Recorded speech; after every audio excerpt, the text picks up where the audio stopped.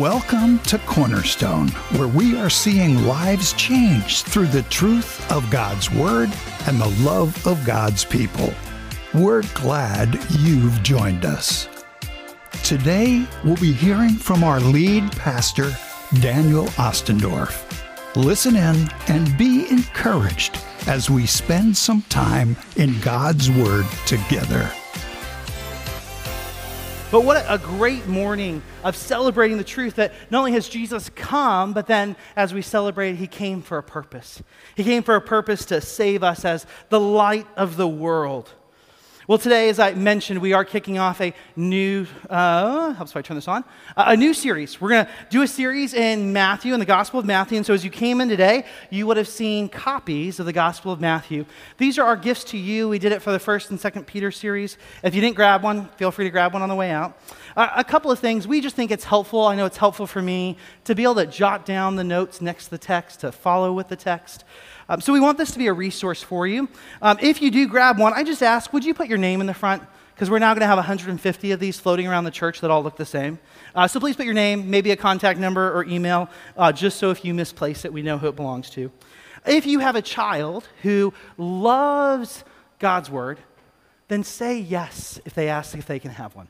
However, if you have a child like my children who just love free things, and they see everybody else taking it, and you're like, they're going to take it, they're going to scribble on it one day, and they will not use it for the rest of the time.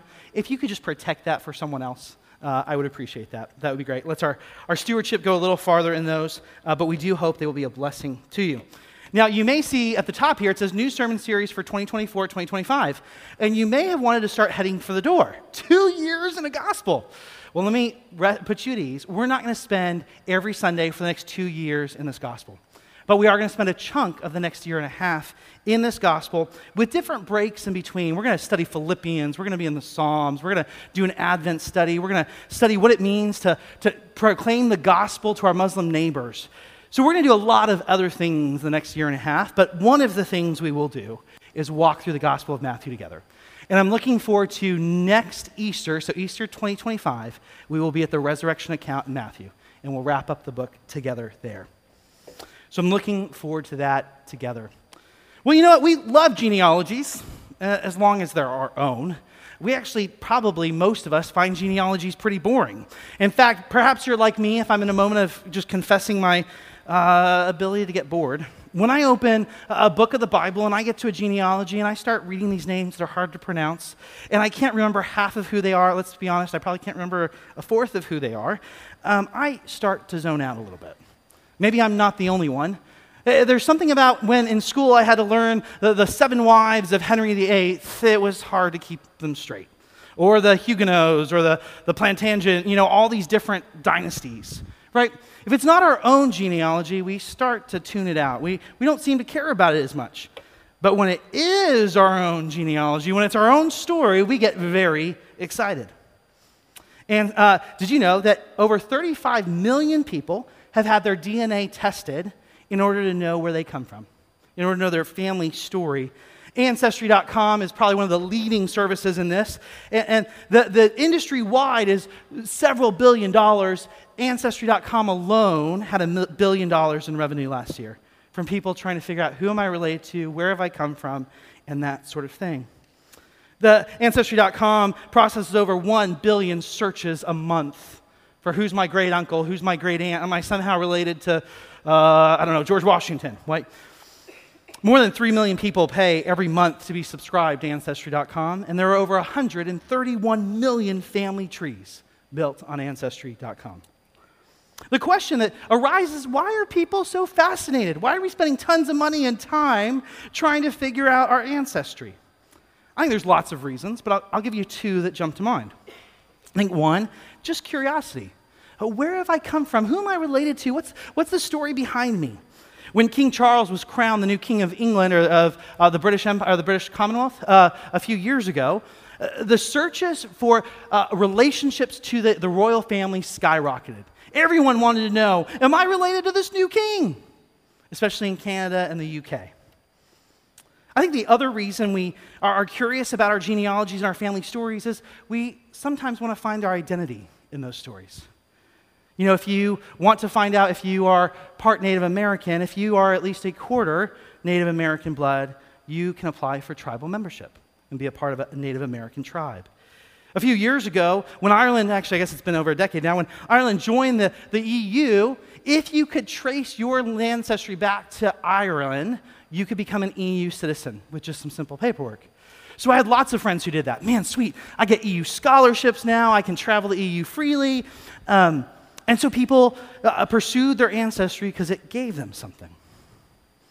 But we've seen some not so healthy uses of ancestry. One just has to think about slavery in our own country or the Holocaust of the Jews.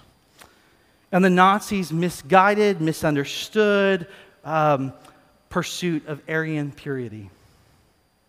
But you know what? I read a sweet story recently about that whole story, where the Nazis were so focused on, are you Jewish? And if so, you're other and we'll kill you.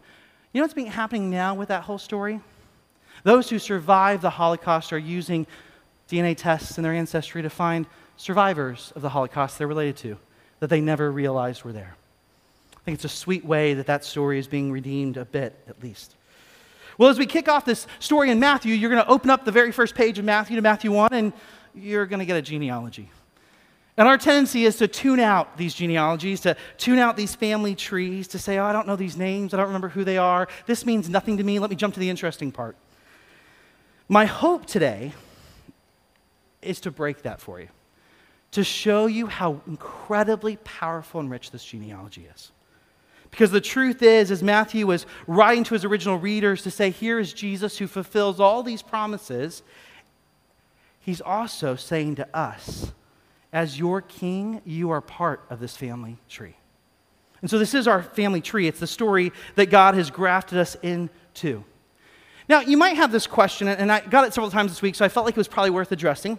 I had two brother-in-laws, actually. I love my brother-in-laws. They're like, Daniel, so you did Malachi, you're Matthew. Are you just preaching through the Bible? Like, is it the easy, like push the easy button? No, that's not the purpose. The purpose, if you remember, of Malachi and Ezra and Nehemiah was to help build some anticipation, some angst in us, some frustration of the Messiah hasn't come, life is difficult, how do I remain faithful when God is delaying fulfilling his promises? I wanted us to open Matthew and see that God fulfills his promises in amazing ways, and Matthew, more than any other gospel, focuses on the fulfillment of those promises. So if Matthew had been the third gospel, we still would have jumped to Matthew. So, lest someone tells you, is your pastor just preaching through the Bible? No, we're not preaching through the Bible. There is a purpose and a rhyme and a reason. Well, let's do a really quick overview of who Matthew is. I'll kind of unpack this and put more details in over the coming months. But here we go. Matthew was one of the 12 disciples. He was also known as Levi. So if you see the name Levi in other gospels, Matthew and Levi are the same person, we believe. He was a tax collector, and so in the Roman world, when you were a tax collector, you contracted with the Roman government. They said, all right, we need this much taxes from you and from your local area. But if you take anything over that, that's your pay. It's kind of your commission, as it were.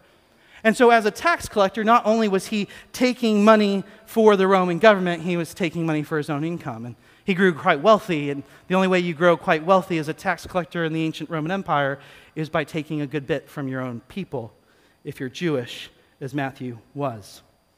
Now, we know he's quite wealthy because when he comes to follow Jesus, he actually hosts this big party for Jesus and his disciples and sinners and other tax collectors, and the Pharisees and the Sadducees and the religious leaders call Jesus out for it.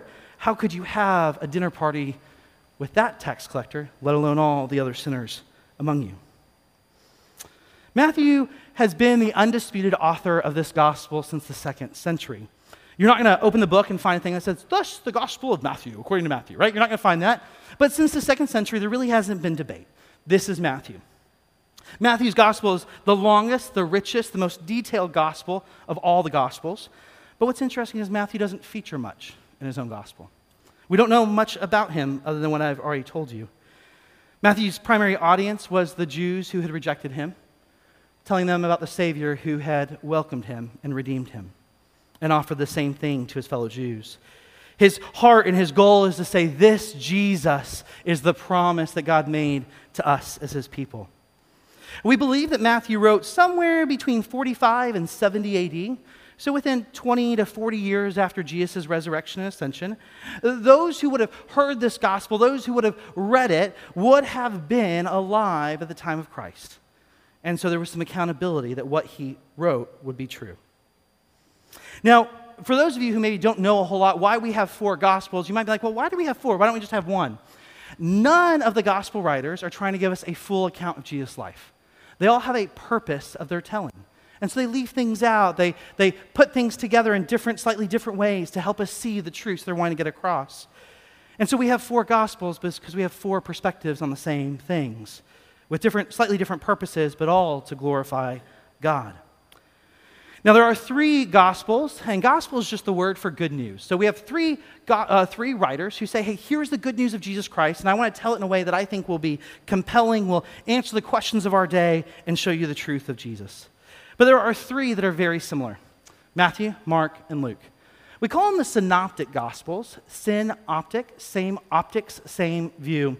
These 3 gospel writers overlap in quite a few of their stories. And so over the course of the next couple of years, we'll dip into Mark, we'll dip into Luke as we compare what's going on to highlight what Matthew's doing for us. Well, as I said, each gospel writer has their focus, and here's Matthew's primary focus throughout his gospel. His primary focus is to show his people, the people of God, the Jews, that Jesus is the fulfillment of God's promises to his people. The word plerao, a Greek word for fulfillment, is used 16 times in Matthew, only tied by Acts at 16 times, but other than that, the most used times of the word in the Bible. In addition to that, we're going to get lots of instances of this was to fulfill what was spoken by the prophets, or so it was written, or so the prophets said. And so there are over 25 direct connections that Matthew gives us between the Old Testament promises and Word of God and Jesus Christ. Because of this, the Old Testament is lifted high in Matthew as being something we need to know. My daughter Aubrey and I were reading through I'm looking down here because she's sitting here studying. We were reading through the chronological New Testament for a while, and I would quiz her like, okay, hey, that reading tonight quoted the Old Testament. Who do you think it is? And she, by the end of it, she knew it was Matthew. And almost any time an Old Testament prophecy or passage is mentioned, Matthew's a pretty good guess. So if you got a quiz coming up soon, there's your answer. All right, so not only is he looking at the fulfillment of what God's done, he's doing it with 2 specific purposes. To show us that Jesus is the promised king, that is the promised Messiah, the promised anointed one. And unless you get cornered in the marketplace and someone says, Jesus wasn't the only Messiah, let me explain what Messiah means. All right, so we get Christ. It's this Greek word. It's a Greek word for a Hebrew word. The Hebrew word is Messiah. Messiah simply means anointed one.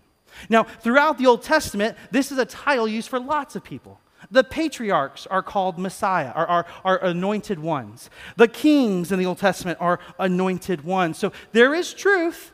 There are other people described as Messiah throughout the Scripture. But throughout Scripture, God's prophecies indicate there's a specific Messiah coming.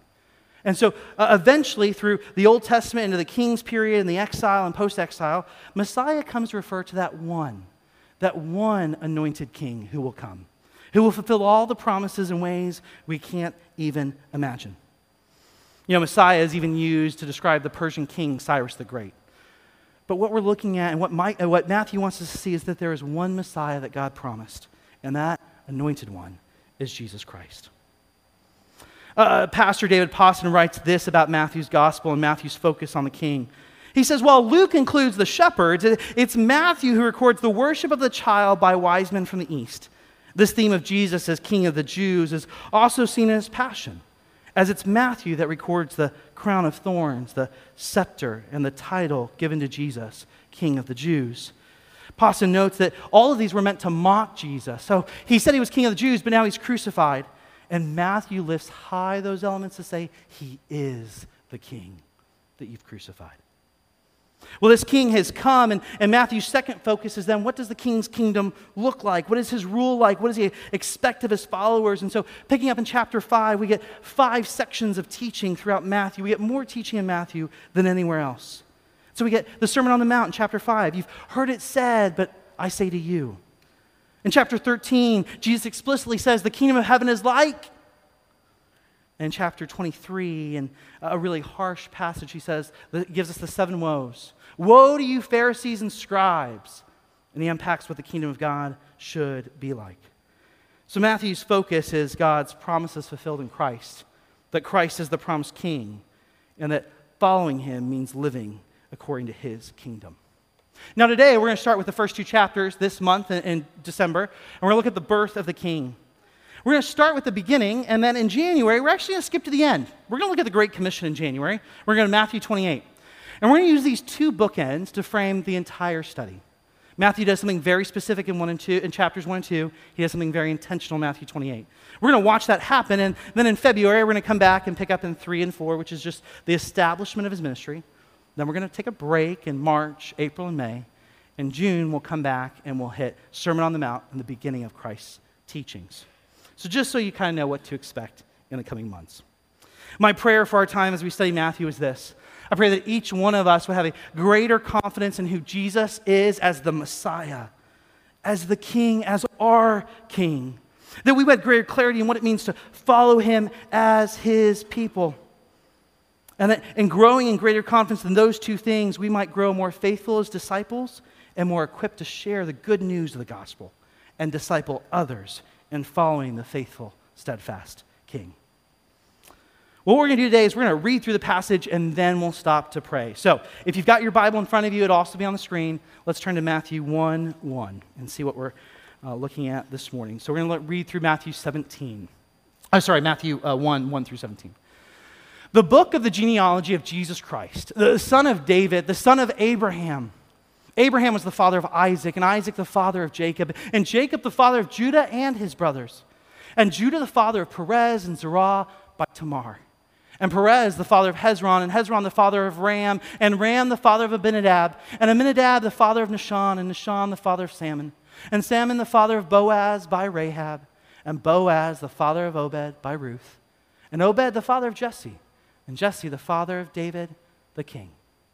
And David was the father of Solomon by the wife of Uriah, and Solomon the father of Rehoboam, and Rehoboam the father of Abijah, and Abijah the father of Asaph, and Asaph the father of Jehoshaphat, and Jehoshaphat the father of Joram, and Joram the father of Uzziah, and Uzziah the father of Jotham, and Jotham the father of Ahaz, and Ahaz the father of Hezekiah, and Hezekiah the father of Manasseh, and Manasseh the father of Amos, and Amos the father of Josiah, and Josiah the father of Jeconiah and his brothers, at the time of the deportation to Babylon. And after the deportation to Babylon, Jeconiah was the father of Shealtiel, and Shealtiel the father of Zerubbabel, and Zerubbabel the father of Abiud, and Abiud the father of Eliakim, and Eliakim the father of Azor, and Azor the father of Zadok, and Zadok the father of Akim, and Akim the father of Eliud, and Eliud the father of Eliud the father of Eleazar, and Eleazar the father of Mathan, and Mathan the father of Jacob, and Jacob the father of Joseph, the husband of Mary, of whom Jesus was born, who is called Christ. So all the generations from Abraham to David were 14 generations, and from David to the deportation to Babylon, 14 generations, and from the deportation of Babylon to the Christ, 14 generations. Did you have that impulse to want to fall asleep halfway through those names because they don't mean much to us? Hopefully today they'll mean a whole lot more. Let's pray. Heavenly Father, thank you for the chance to open your word together. Thank you for the gift of Matthew's gospel. Lord, for not only inspiring him to write this gospel, but then preserving it for us that we could open it this morning. Father, my prayer is that as we study these first 17 verses, we would see your glory and the great news of Jesus coming, the fulfillment of so many promises and the work of your hand. Holy Spirit, be with us now and speak through your word to us. It's in Jesus' name we pray. Amen. All right, the first 17 verses, packed with names, is packed with significance that Matthew's original readers would have understood and that we, I hope, will understand better. Here are just 3 important truths. These aren't all of them, but here are 3 important truths that come out of these first 17 verses. Matthew is wanting to make very clear Jesus Christ is the Messiah, the promised King. He is declaring that Jesus is King of both the Jew and the Gentile, that Jesus' coming is good news for all, including the Jews, but those that aren't. And that Matthew declares by the end of this genealogy, this is not the work of men. This is not a people who got it all right. This is the sovereign work of God, working through broken and rebellious and sinful people to fulfill his promises. Well, the book starts with perhaps the most powerful verse for the first couple of chapters. It doesn't seem like much at first blush. The book of the genealogy of Jesus Christ, the son of David, the son of Abraham.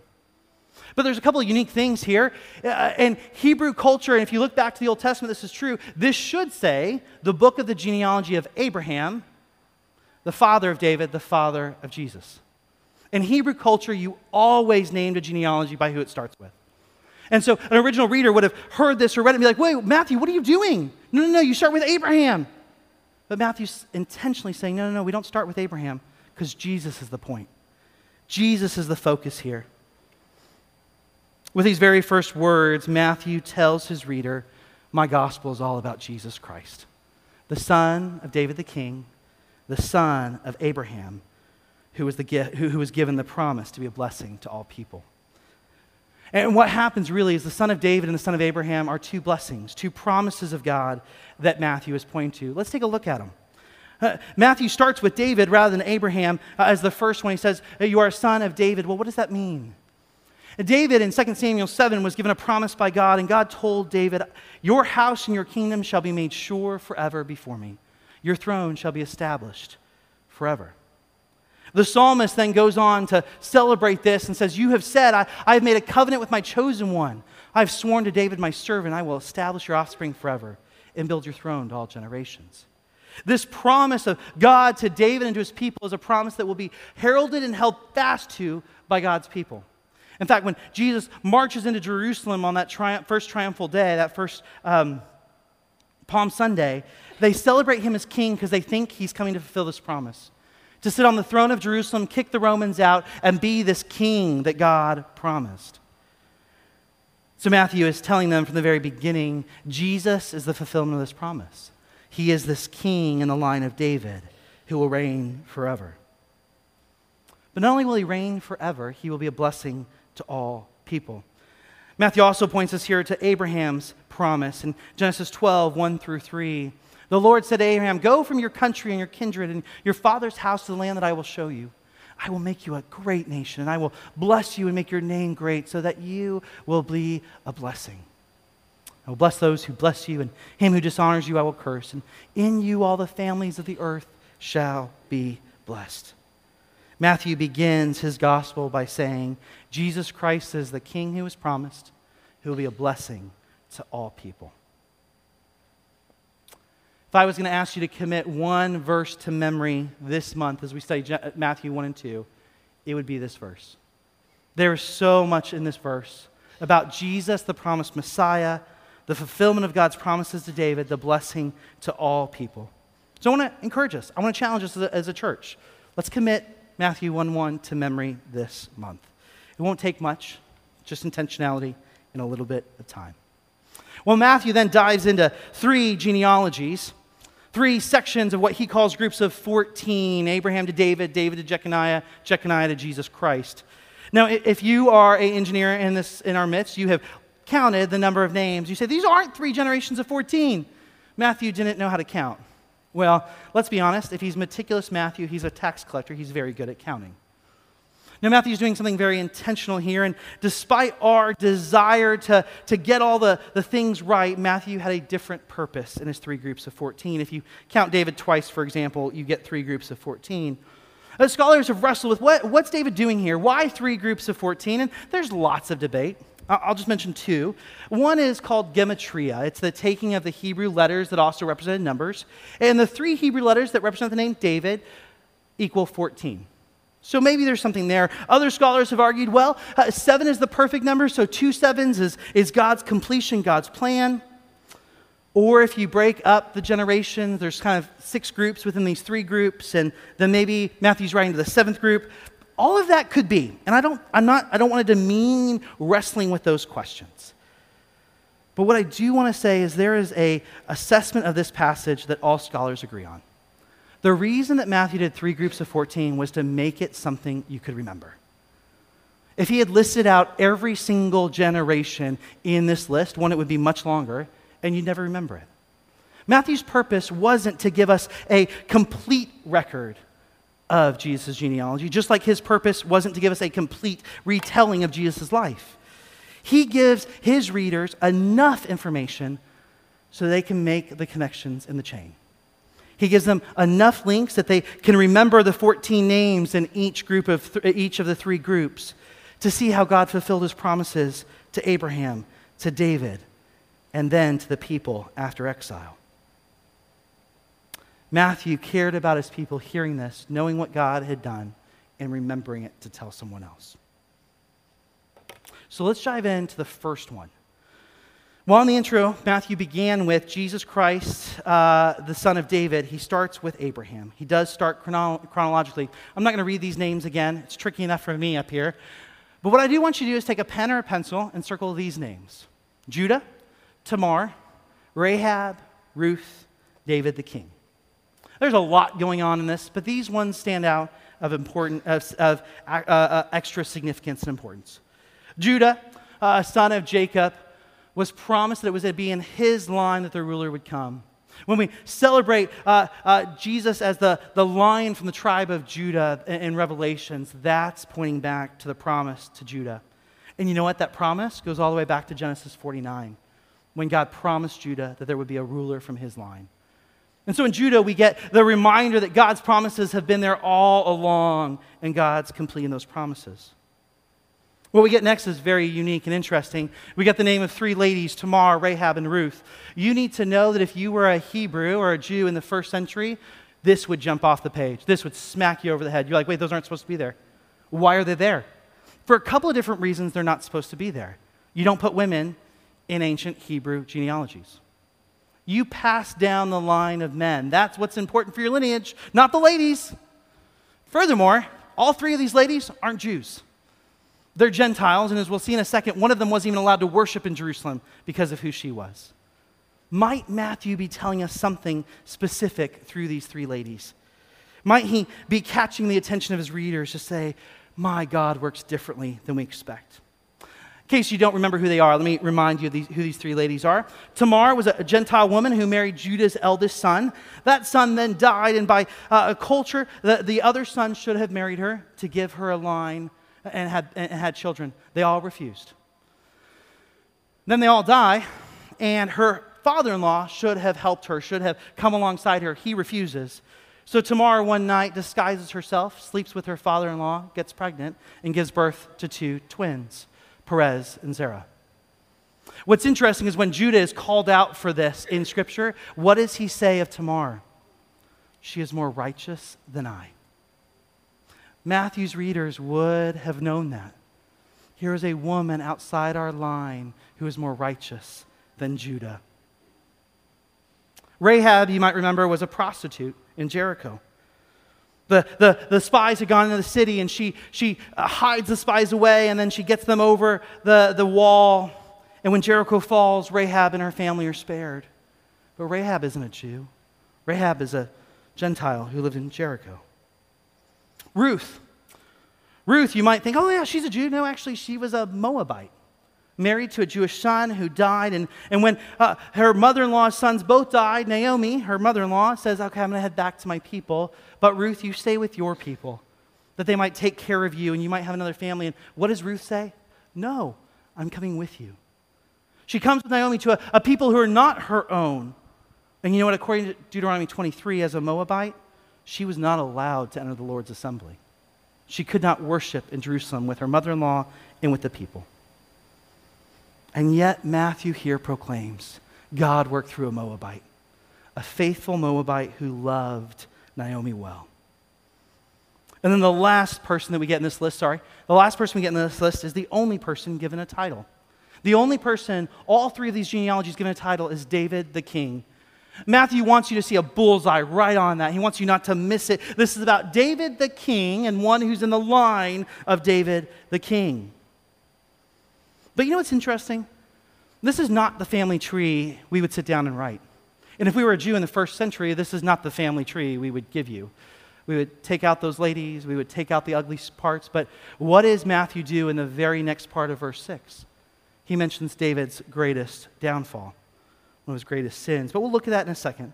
Let's first talk about what Matthew's doing in this first section. In this first section, Matthew is wanting to make clear that Jesus is the king of both the Jew and the Gentile.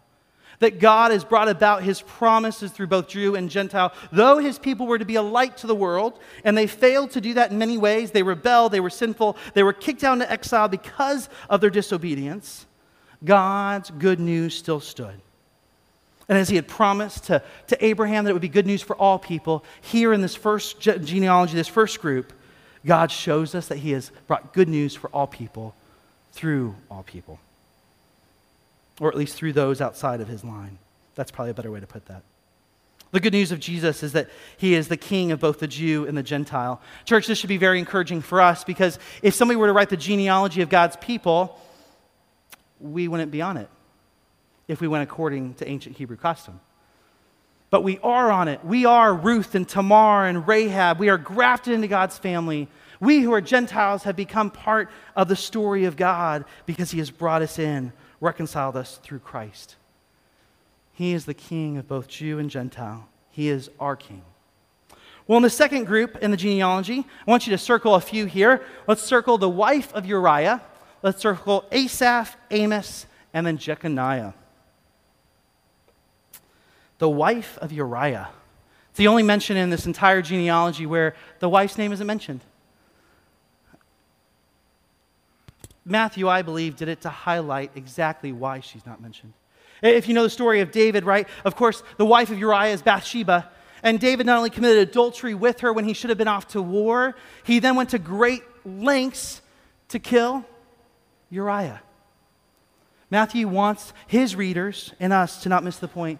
David, our great king, was also the one who failed terribly.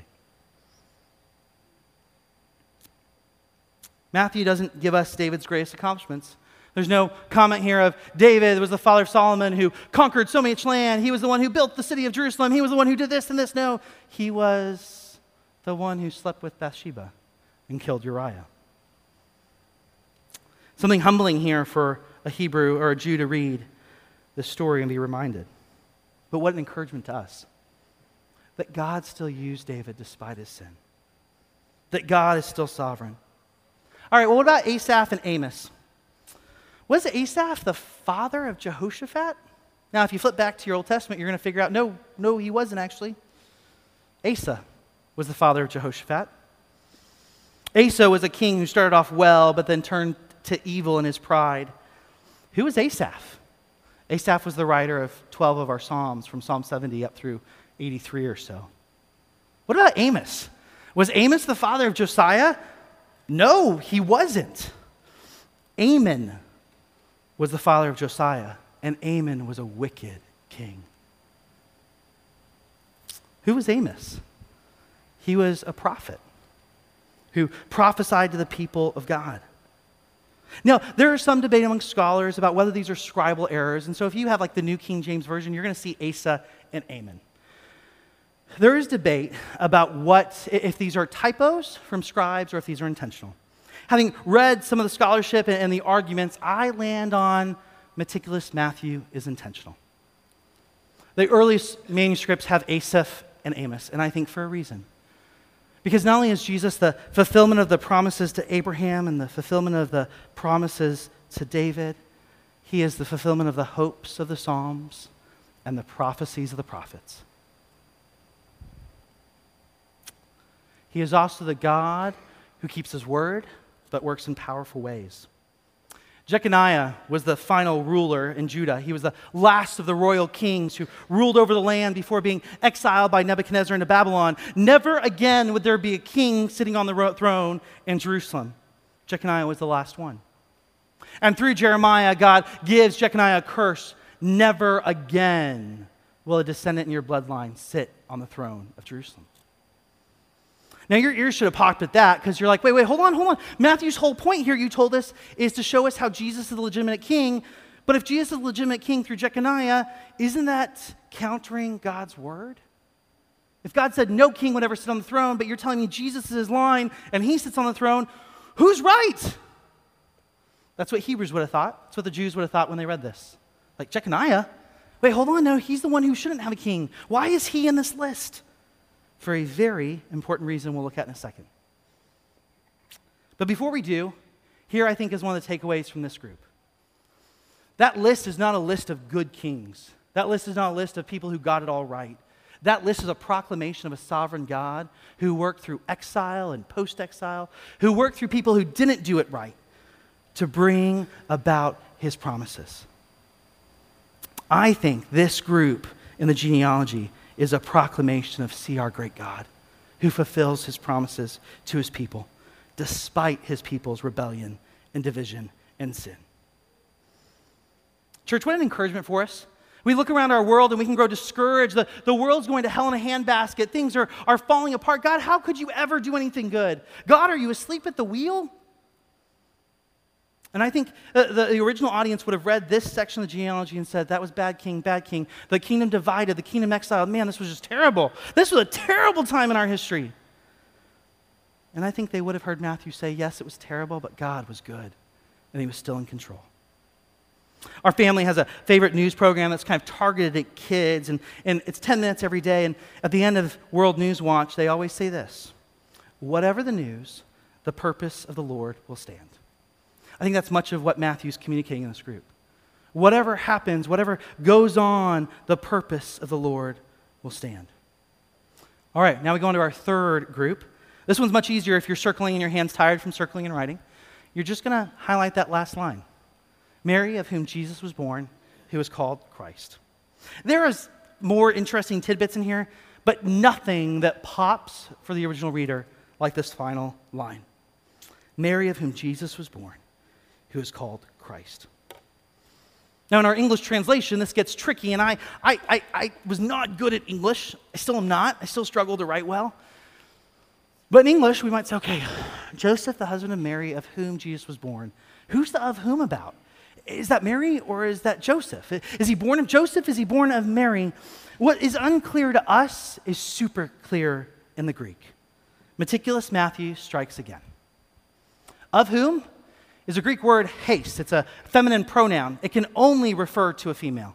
It can never refer to a male in Greek language. So it's very specific here that Joseph, the husband of Mary, to Mary Jesus was born. The only one in this entire list of genealogies where it's the mother to whom they're born. So Mary is highlighted. It's also the only one in this genealogy that the father is not the one to whom the child was born. Matthew's readers would have read this and said, wait, of whom Jesus was born? No, that should be the father. He was born of the father. And Matthew's saying, no, he wasn't. Joseph had no part in this birth. And so what Matthew's doing is laying out a legal case. Jesus is legally descended from Abraham through David through Jeconiah. But remember the curse of Jeconiah? He is not a blood descendant of Jeconiah. God fulfilled his promises, kept his word. The other word here that's important is genao. It's the word to give birth. Of the 40 times that word is mentioned in the 16 verses we just looked at, they're all active. The father was giving birth to, or it was born through the father, right? These active, like the father was involved in the coming of a son. In this case, it's passive. Mary is not giving birth to Jesus. Joseph is not giving birth to Jesus. Someone is working through Mary to bring Jesus into the world. It's an incredibly powerful statement of the virgin birth of a God who is in control, of a God who brought Christ into the world through Mary, not through his father. And so these three genealogies would have proclaimed to the original writers, and I would argue proclaim to us today, three incredible truths. That God has fulfilled his promised blessing to Abraham through Jesus to be a blessing to all people. That God has given us his promised king through the line of David. And that all of this was fulfilled by the hand of God, not by the hand of a person. There's a lot of richness there.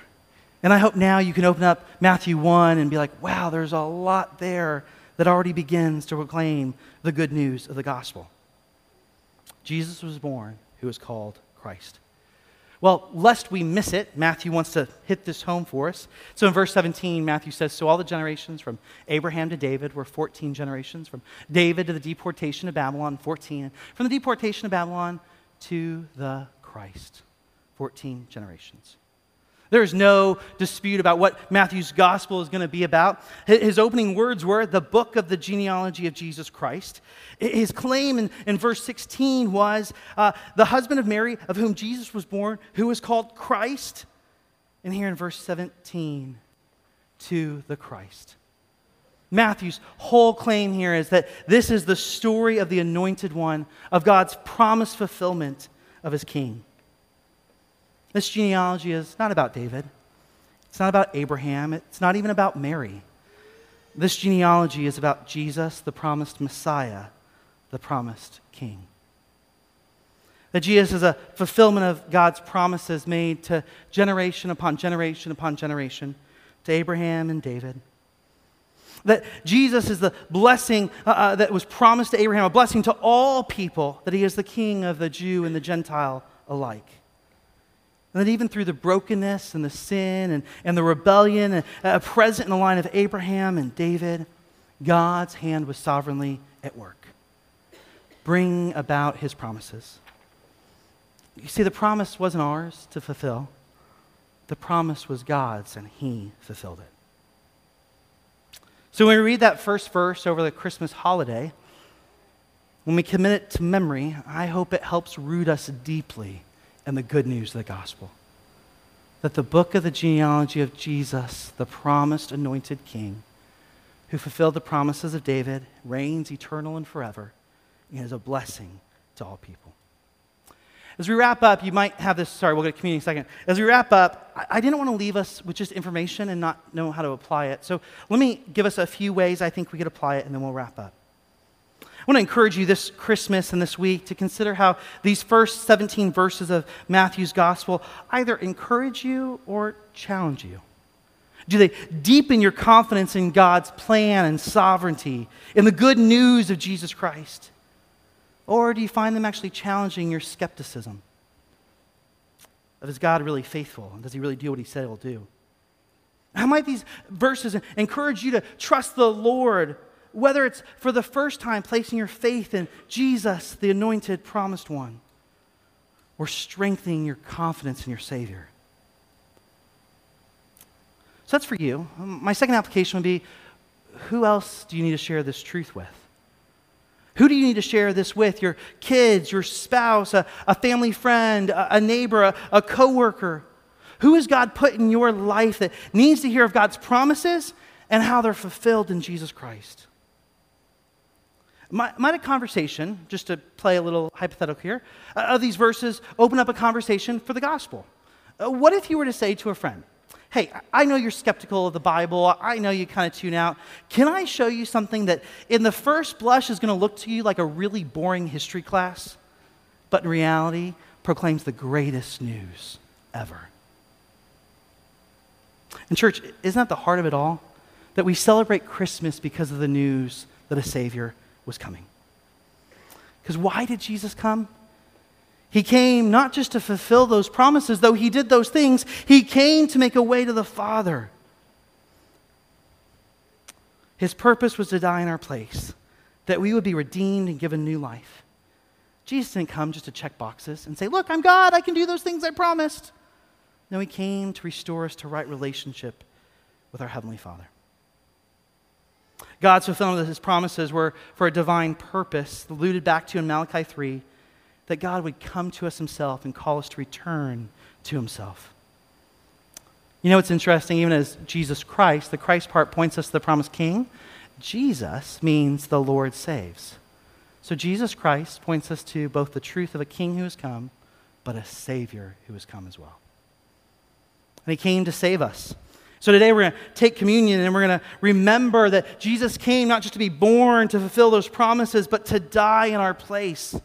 To take upon himself all the sins that separate us from God, our own rebellion, to place in us new life and a new spirit, to establish a new covenant with us, that we might hold fast to God's promise. Thanks again for spending some time with us today. For further information about today's podcast or our church in general, please visit us at cornerstonecbc.org. That's cornerstonecbc.org. Thanks. See you next time.